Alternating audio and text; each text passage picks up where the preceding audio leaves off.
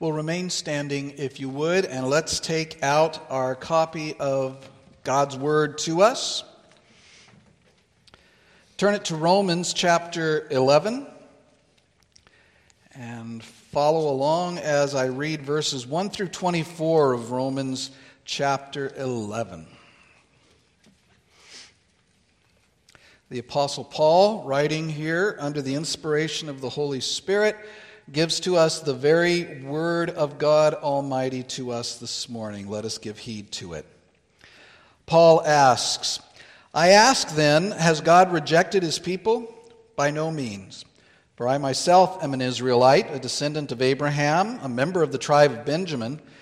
God has not rejected his people whom he foreknew. Do you not know what the Scripture says of Elijah, how he appeals to God against Israel? Lord, they have killed your prophets, they have demolished your altars, and I alone am left, and they seek my life. But what is God's reply to him? I have kept for myself 7,000 men who have not bowed the knee to Baal. So too, at the present time, there is a remnant chosen by grace. But if it is by grace, it is no longer on the basis of works. Otherwise, grace would no longer be grace. What then? Israel failed to obtain what it was seeking. The elect obtained it, but the rest were hardened. As it is written, God gave them a spirit of stupor, eyes that would not see and ears that would not hear, down to this very day.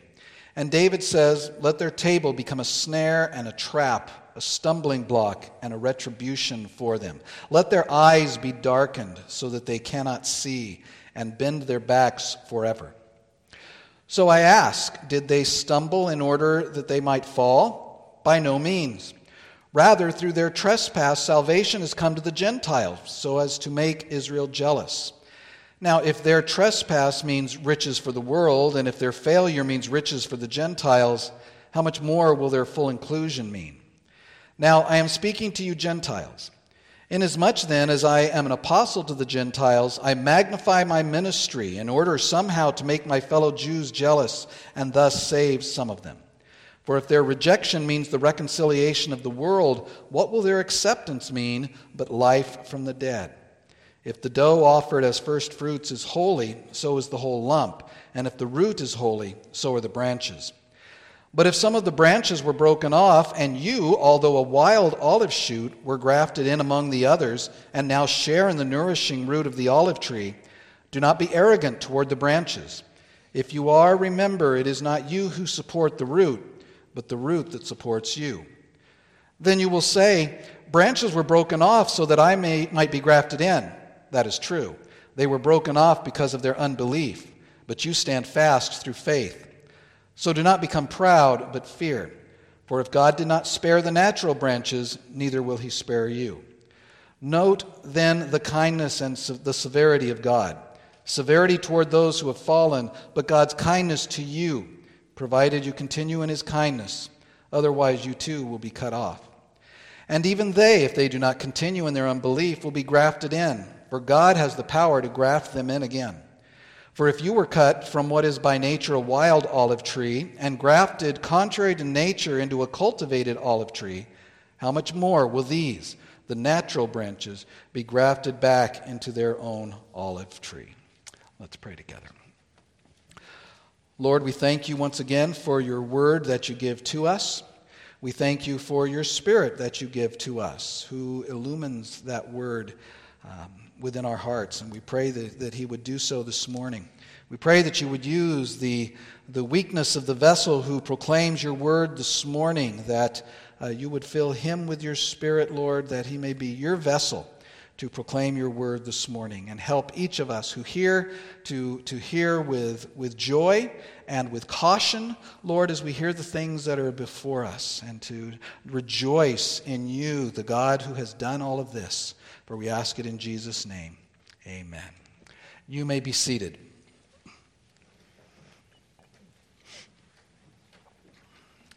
Well, we're in the middle, of course, of chapter 11. We're going to be looking at verses 11 through 24 this morning. Here in this final chapter of this section verses or chapters 9, 10, and 11. And we are really in the final chapter, the final verses here coming up, of the first major division of the book of Romans. This Hyperion of the New Testament that we've spoken of. By the way, pop quiz for anyone after service, children especially, or adults for that matter. If you can come up to me after service and tell me what that Hyperion reference is all about, if you can think back that far, I'll shake your hand and tell you good job. And that goes for adults too. Paul here in these chapters is writing, in chapters 9 through 11, is writing about Israel. About two things: their rejection of God and God's rejection of them. Both are sad but undisputed facts. Regarding their rejection of God, the Jews who, as Paul has told us on a couple of occasions already in this book, they were recipients of great privileges. They were given the will of God and the plan of God and the law of God. But they, as any reader of the Bible knows, rejected God. They rejected His will. They rejected His plan. They rejected His law. They rejected His gospel. They rejected His Son. Jim read this morning from 2 Kings 17 a record of the sins of Israel, a litany given there of their acts of rebellion against God and their rejection of Him as God. And we know that this then even accelerated as we came to the time of the New Testament, became all the more destructive when God sent His Son into the world, the one who was long promised, and the Jews answered by rejecting Him, by rejecting their Messiah, and killed Him. John says He came to His own, and His own people did not receive Him.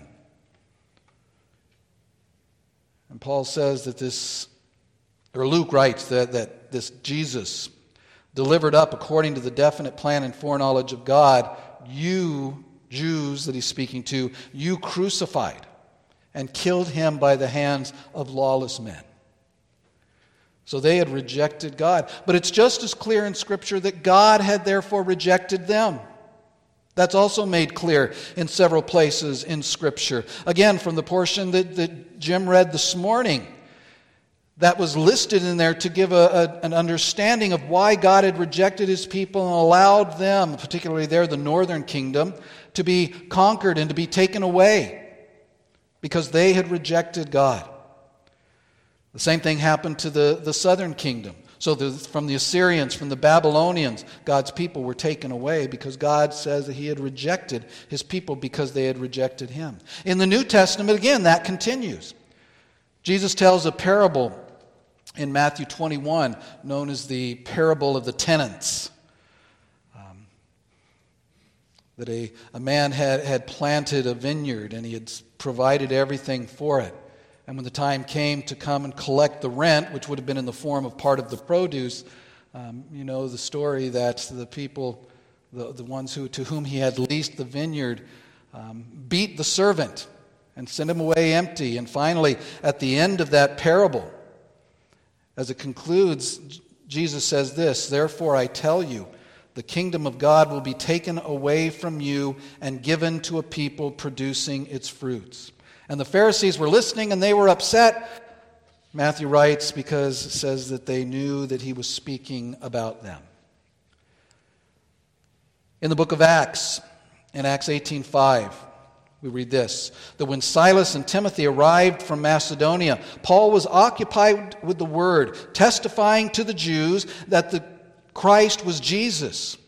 And when they opposed and reviled him, he shook out his garment and said to them, "Your blood be on your own heads. I am innocent. From now on, I will go to the Gentiles." Also in the book of Acts, in chapter 14, we read the next Sabbath, Almost the whole city gathered to hear the word of the Lord. But when the Jews saw the crowds, they were filled with jealousy and began to contradict what was spoken by Paul, reviling him. And Paul and Barnabas spoke out boldly, saying, "It was necessary that the word of God be spoken first to you. Since you thrust it aside and judge yourselves unworthy of eternal life, behold, we are turning to the Gentiles."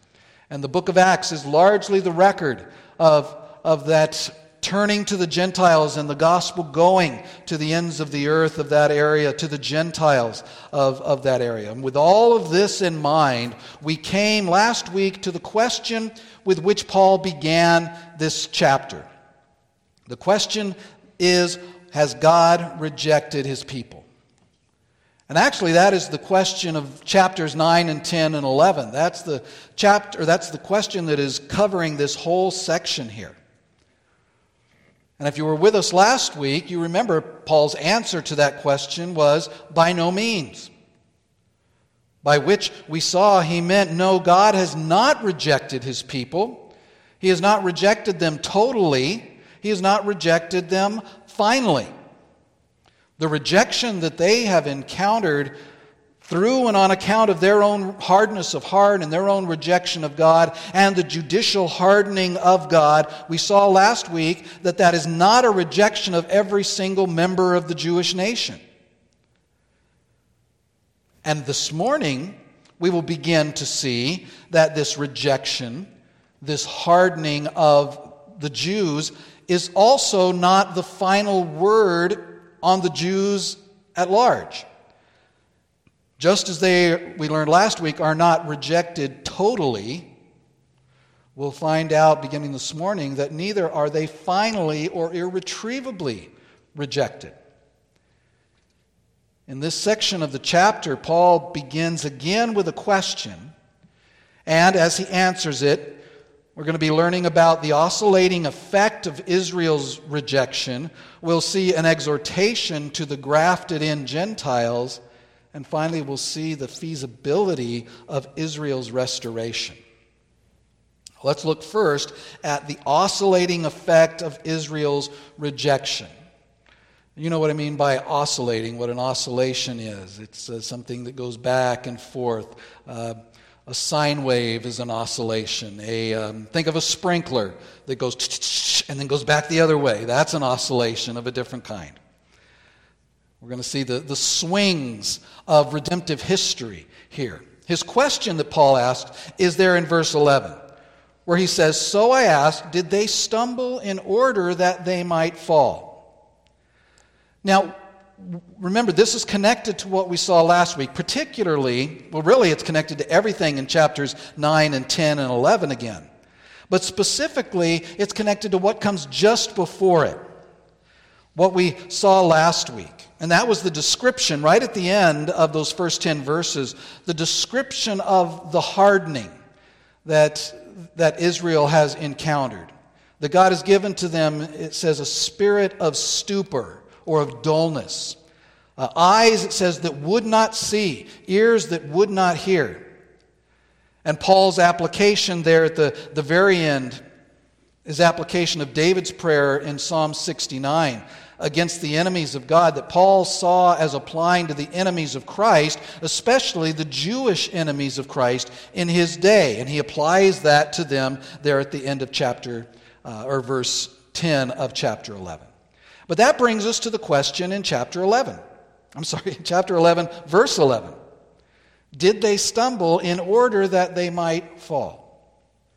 That is their rejection of Christ and of the righteousness that comes from faith. We saw that back in chapter 9, verses 31 through 33, that they rejected that they were searching, remember, for righteousness through works and not through faith. Therefore, they were stumbling over Christ, over the stumbling stone. The question here is that rejection a permanent situation? Is their fall an irretrievable fall? Is that the end of the book, the end of the story on the Jews? And Paul's answer?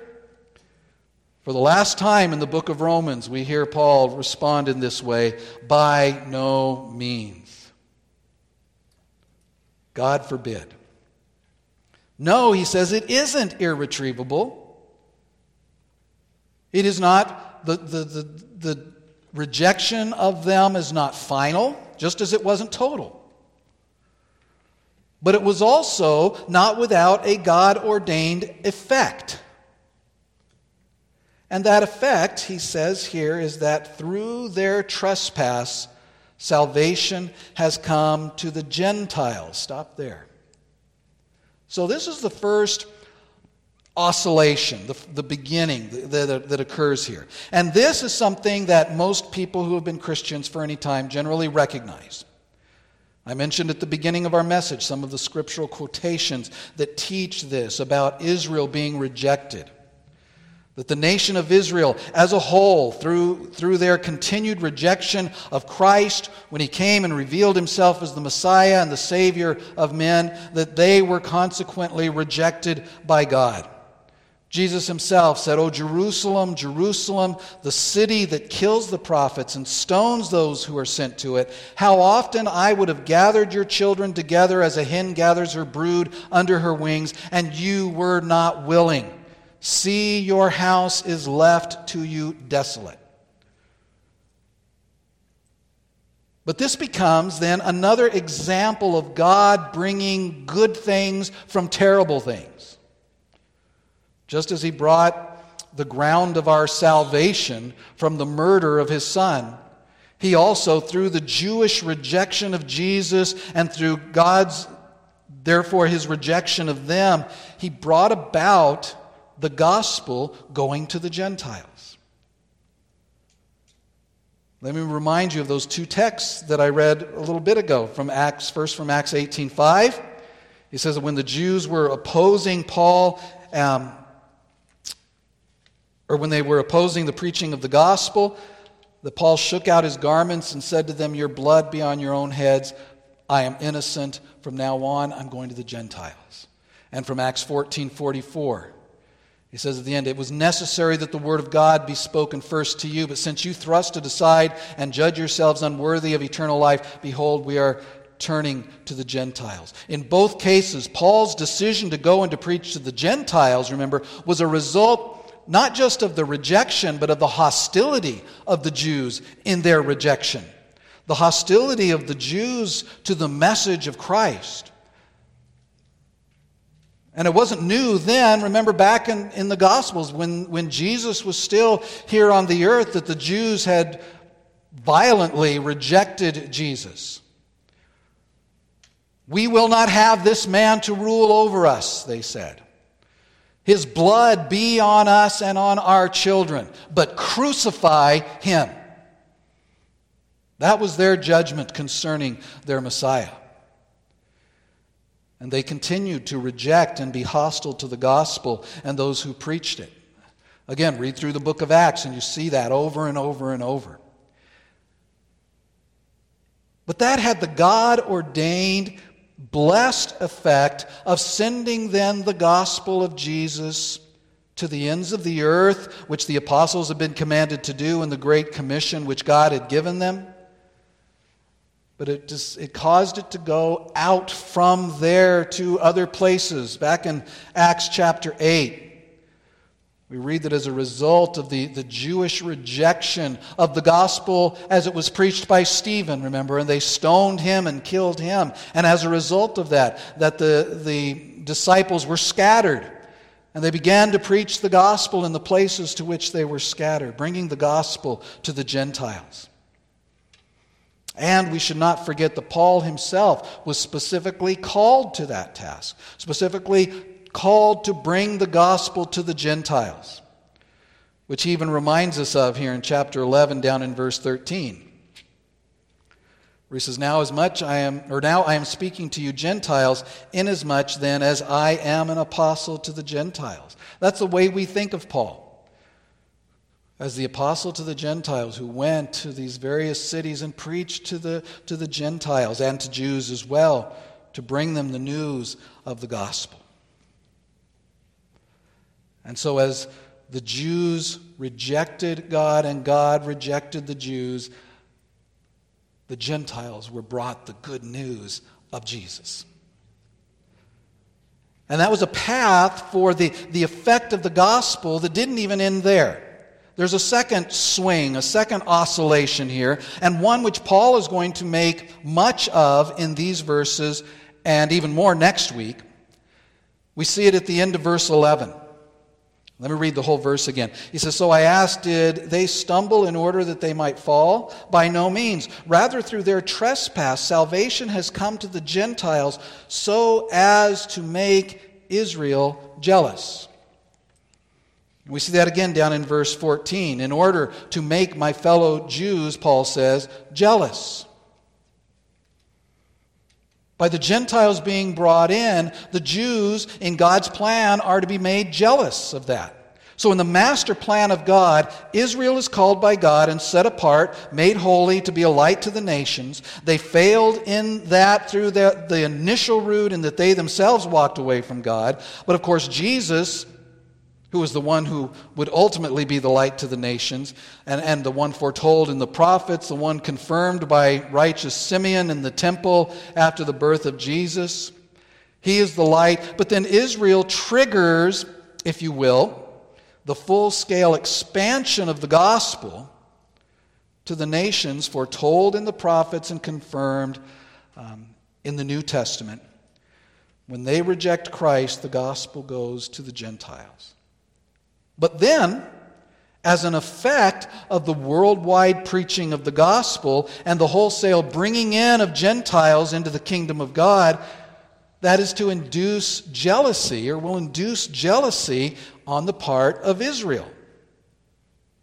Again, something clearly predicted all the way back to the earliest days of the nation of Israel, back in Deuteronomy, which is probably what's in Paul's mind here in Romans 11:11. God said this through Moses. He said, "They," speaking of his people, "they have made me jealous with what is no God. They have provoked me to anger with their idols." He said, "So I will make them jealous with those who are no people. I will provoke them to anger with a foolish nation." And Paul says, now that is ultimately being fulfilled in God taking the gospel to the Gentiles, to the nations, and they being brought into the church through it in ever-growing numbers. And this jealousy, Paul is saying, will be used by God to actually remove the hardening that is laid upon Israel for so long. And we'll continue to see that. Now, we have to be careful here. I should draw your attention to the fact that there is nothing in chapters 9 through 11 that refers to some future physical millennial kingdom or with a removal of the church prior to the reversal of this hardening of Israel. Nothing in these chapters that the dispensationalists try to wring from these passages. But what this passage does seem to be saying is that the Gentiles being brought in will bring about jealousy among Israel as they see the Gentiles enjoying the blessings that they rejected. And that will lead to their coming to accept the gospel and receive Christ, and for them to be restored to God. Not some act of God where he brings Israel into the church apart from them coming to Christ. That can't happen. Jesus is the only way to come. And so if the Jews are to come to Christ, to God, they must come through Christ. And Paul is saying here that that's going to happen. Now there's more to say on that, but that's the gist of what Paul is saying here. Now, let's dot our I's and cross our T's a little bit here. Just to be clear, and we'll talk more about this next week, Paul is talking here about Israel as a nation. He's talking broadly. He's talking generally. He's talking here about not just the elect, because it's obvious that the elect are going to come to Christ. That's what it means to be elect. But Paul is talking here about the nation as a whole. And this has really been his concern, hasn't it, in all of these chapters. From chapter 9, he's concerned about my brothers, my kinsmen according to the flesh, Israelites, he says.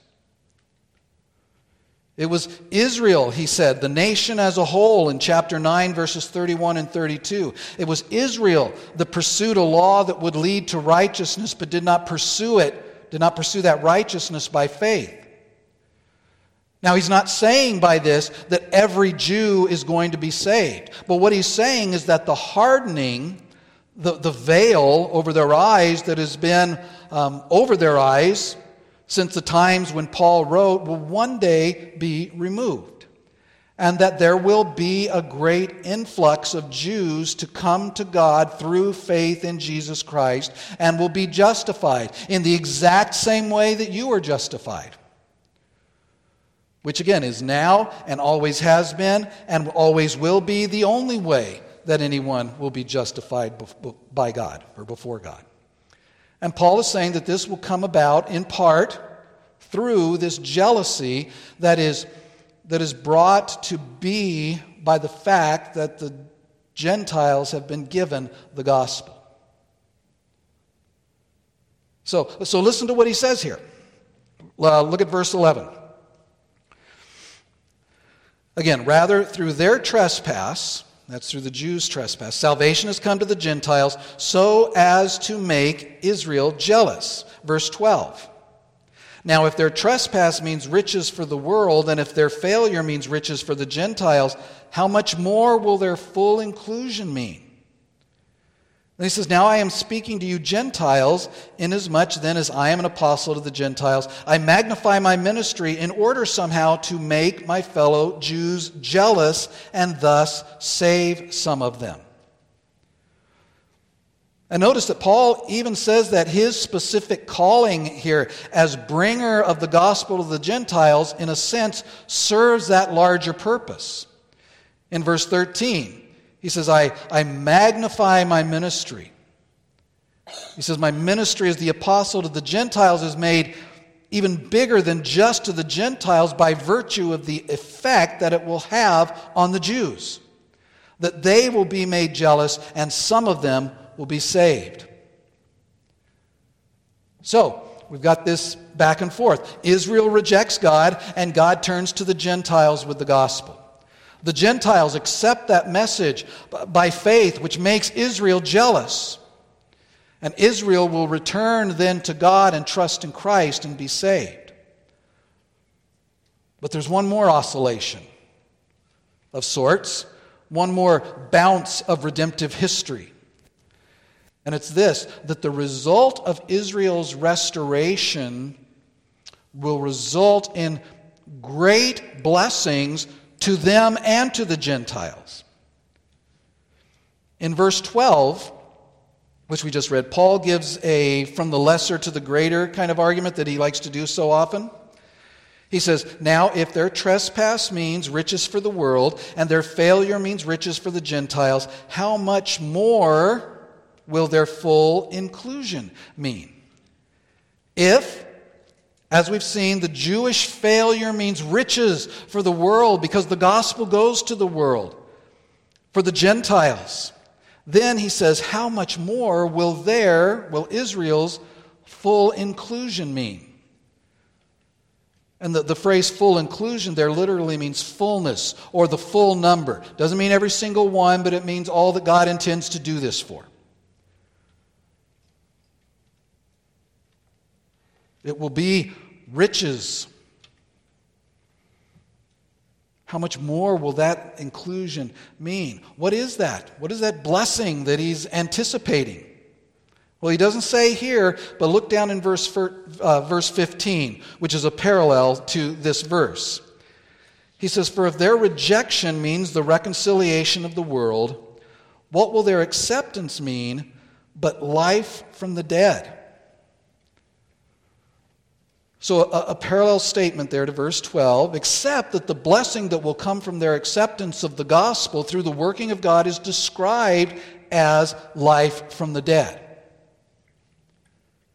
Now, that's another one of those phrases. I mentioned one last week, and we'll mention one next week, certainly, that is debated. What is meant by life from the dead? Is it a reference to the final resurrection, life from the dead? That's the most natural way to read it. Or does it refer to some undefined and unprecedented experience of blessing? Well, it's hard to say. But it's not hard to say that there is some connection here between the fullness of Israel, being their acceptance, and this clearly end-time blessing. One of the greatest authorities on Paul's writings today said it this way, that the conversion of Israel will be the beginning of the closing act of the eschatological drama. We can't get too more detailed with any certainty. But just as Israel's rejection of the gospel has triggered the stage of salvation history that we're in now with the gospel going to the Gentiles, with Israel hardened, so Paul seems to be saying that the restoration of Israel, their fullness, will likewise trigger the climactic end of salvation history, whatever exactly Paul is talking about here. Now, as he goes on to ground this teaching of Israel not being rejected totally, not being rejected finally, he gives us a couple of illustrations in verse 16. He says, if the dough offered as firstfruits is holy, so is the whole lump. And if the root is holy, so are the branches. And basically what he is doing here is reaching back into Old Testament history, and in these illustrations is showing the fact that because Israel, in its initial calling, particularly of Abraham, most scholars believe that this is referring back to the patriarchs, and again, particularly Abraham, setting apart him and setting apart the nation that would come from him, that it makes it consistent with God's character that he would not totally and finally just disregard that people. But the second illustration serves as a transition, the second part of verse 16. It serves as a transition for Paul, and the idea here of the root and the branches, he says if the root is holy, so are the branches, that is transitional to Paul as he comes to the second thing that we want to see this morning, and that is an exhortation to the grafted-in Gentiles. In verses 17 to 24, Paul is going to continue to speak about this tree, the tree of the people of God. It's interesting that though some people want to connect this tree with national Israel, Paul doesn't call the tree Israel here. The picture begins with, and this is difficult, the picture begins with Israel, but very soon it reveals itself, we'll see this as we go through it, as something different. This tree actually represents the people of God. We might say the true Israel. Now, it's also important, as we get started here on this little bit, is that important to mention in light of dispensationalism and the teaching that they've put forward, it's important to note that here there is just one tree. There aren't two trees growing side by side. God doesn't look at one tree for a while and then ignore it and look at the other tree. There's just one tree. And with that said, the main point of verses 17 to 24 is an exhortation to us, an exhortation to the Gentiles who have been reading this or have been listening to all of this as Paul writes to the church at Rome, an exhortation to them to not hear all of this going on and become arrogant in regard to the Jews. And along the way, he includes, of course, some invaluable doctrine for us. First, he explains how it is that the Gentiles, us, have come to be included on this tree of the kingdom, this tree of God's people. Remember that the tree itself its roots began with the patriarchs of the nation of Israel. That's where God entered into covenant with Abraham. But Paul begins by saying first that some of the natural branches, he says, were broken off. Verse 17. But if some of the branches were broken off, well, we'll stop there. Now, who are they? Who are the natural branches that were broken off? Well, they are the unbelieving people of the nation of Israel. This is what we've been seeing. God rejecting those who have rejected him. Israel as a whole was broken off, but as part of that, many of the people of Israel were broken off because of their rebellion, because of their idolatry, because of their rejection. Look down in verse 20. He says that is true. They were broken off because of their unbelief. That's why they were broken off. The second thing that has happened is that the Gentiles have, by God's grace, through faith, been added to that tree. They have been grafted in. Again, verse 17. But if some of the branches were broken off, and you, Gentiles, although a wild olive shoot, something apart, he considers a cultivated tree and then a wild tree. We're the wild tree. And he says in verse 17, although a wild olive shoot were grafted in among the others and now share in the nourishing root of the olive tree. So the Gentiles, not part of the natural olive tree, not part of the original people of God, what Paul calls the wild olive shoot. You, he says, were grafted in among the others. Now, who are the others? These are the others that are left. The unbelieving ones were broken off. The believing of Israel, the remnant, we would think of, are the ones that are still on this tree, and now the Gentiles have been grafted into that tree along with them. Still one tree, the tree of God's people. And not just sort of nailed onto the tree, the way I would do it if I was trying to graft a limb onto another tree. But he says you have been grafted in and now share in the nourishing root of the tree. They gain the nourishment from it. They're a living, vital part now of that tree. Believing Gentiles, again, notice, do not constitute another tree, but are grafted in. They're made part of the original tree, and they gain their nourishment from the root system of that tree. Paul elsewhere says in Galatians 3:9 that those who are of faith are blessed along with Abraham, the man of faith. That holy root of this tree. And even more specifically, in Galatians 3:29, Paul says, if you are Christ's, then you are Abraham's offspring and heirs according to promise. You are part of that tree. You receive the benefits of being part of that tree. That's where he begins. But then he says that the temptation here, and since Paul is writing this in this letter to the Roman church, the actual experience probably of the Apostle Paul is that the Gentiles were looking at all of this and becoming puffed up about it, becoming arrogant, looking down on the Jews and perhaps considering them the old club, whereas we, the Gentiles, are the new kids. We're it now. And Paul's message to them is don't. Don't do that. First, verse 18 says, do not be arrogant toward the branches. If you are, remember it is not you who support the root, but the root that supports you. So he says, first, don't do that because you actually owe a debt to Israel. You owe a debt to the Jews. They are the root. It all began with the patriarchs, with Abraham and Isaac and Jacob. To them came the covenant. To them came the word of God. For them, or from them, according to the flesh, Paul had said earlier, came Christ. In verse 19, he brings in an argument that perhaps a Gentile might bring. He says, then you will say branches were broken off so that I might be grafted in. That's pretty special. God got rid of some so he could bring me in. And Paul says in verse 20, well, that's true. It's true that there were branches broken off and that you were grafted in. But he says that doesn't give you any right to boast or to gloat or to be arrogant toward them.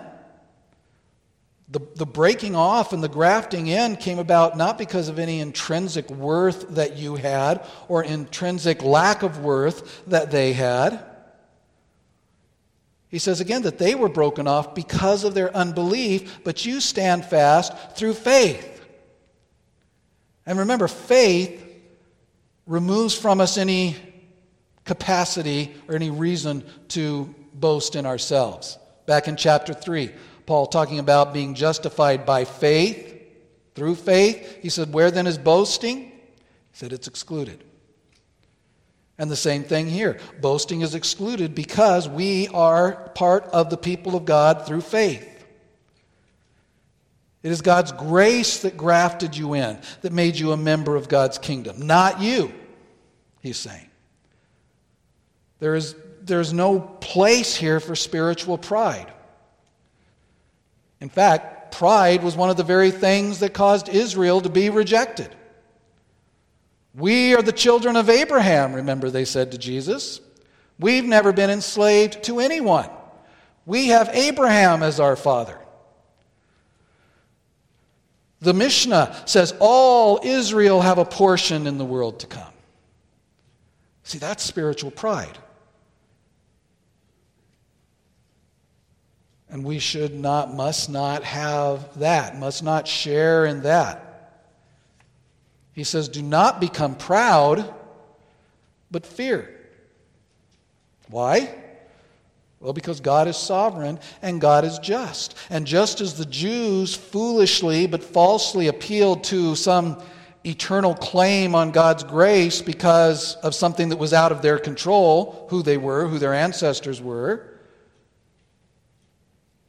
they were not spared from being cast off. Paul says, neither will he spare you.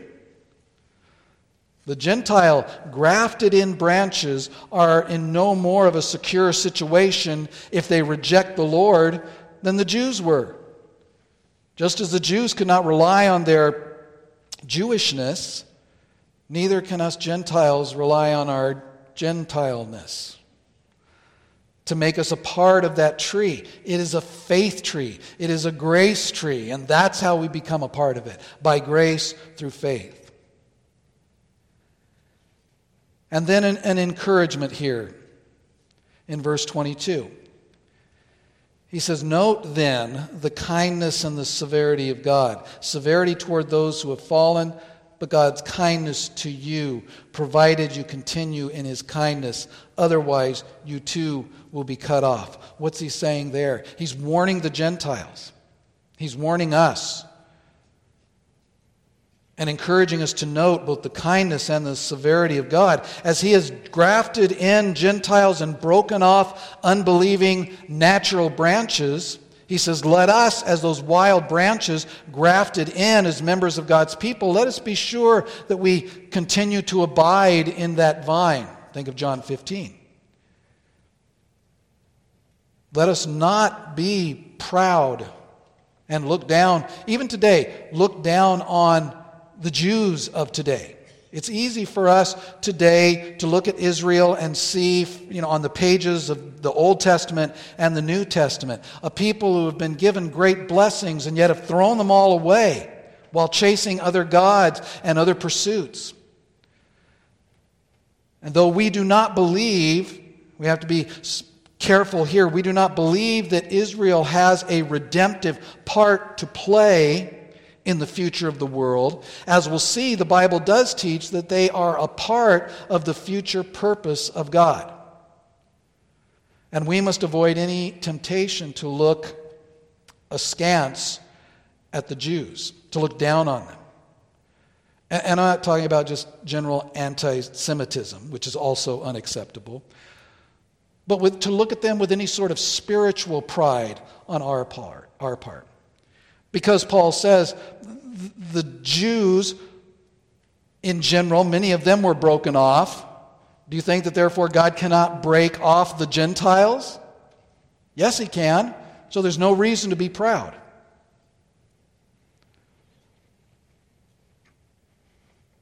And so that's the exhortation to us. Because we have been grafted in, let us be humble. Let us be thankful.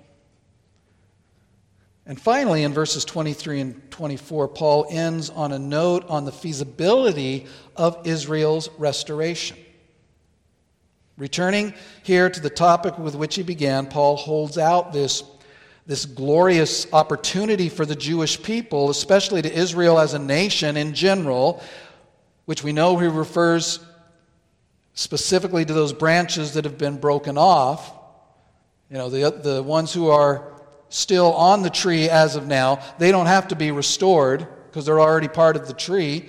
So he's obviously talking about those that have been broken off. He says in verse 23, and even they, speaking of those that have been broken off, if they do not continue in their unbelief, will be grafted in. For God has the power to graft them in again. Now, this seems perhaps a contrary to nature happening, that broken off branches can be restored. But Paul assures us, assures his Jewish readers, assures himself as someone who is greatly desirous of the salvation of his people, that God has the power to graft them in again. That the fact that they've been broken off does not mean that God cannot bring them back. Even the grafting in of what was broken off, even the removal of the hardening that we have seen since the days of Christ, and even before, as we saw this morning. And Paul explains that this makes sense with an argument, this time from the greater to the lesser. It's in verse 24. He says, for if you were cut off from what is by nature a wild olive tree and grafted, contrary to nature, into a cultivated olive tree. Stop there. So he's picturing going out to a wild olive tree and getting some branches from there and bringing them into this nice pruned and cultivated, domesticated olive tree, if you will, and putting them on there, grafting them in. He says if that is true, if that can be done, Paul says, how much more can God take those who were natural branches, the ones that came off of this tree, that he had broken off because of their unbelief? How much more could God take those branches and put them back on the tree? And the implication is that God will do this. And all of this explanation here is leading up to the climax of these three chapters, chapters 9 and 10 and 11. To the climax of these three chapters and to some of the most debated words in the New Testament. And we'll look at them next week. But this morning, let us remember, let us go away from this, seeing and remembering how God has worked through redemptive history. With the gospel coming to the Jews, them rejecting it, the gospel going to the Gentiles, them receiving it, them making Israel jealous, and with the knowledge that in the end, God will use that jealousy to remove the hardening that has been laying upon Israel. That though Israel is not part of God's redemptive purpose as other theologies would teach, that there is still a place for God to be dealing with his people. And according to this passage, he will do it. And we'll look at it more next week. Let us not be proud toward the Jews. Let us not be spiritual snobs, knowing that we're on this tree by God's grace. Let us magnify that grace and magnify the God who has by grace put us there. And to that we say, amen. Let's pray. God, we thank you for your word. We pray that you would help us to understand these things. We pray, Father, that you would help us to rejoice in the knowledge that we have been grafted in to the one tree, the tree whose true root is Christ, and from whom we receive all of our spiritual nourishment. Lord, we pray that you would bless us as we go from this place. Help us, Lord, to rejoice, to pray, Father, even for the Jews, for Israel of this world, that they may be brought back to God through Jesus Christ, that they may see the truth of the gospel, that they may hear and believe the gospel of Christ, that they may embrace Christ as their Messiah, as the one true Son of God, and that through that, Lord, that you might bring many to you. And we pray these things in the name of the Messiah, our Lord Jesus Christ. Amen.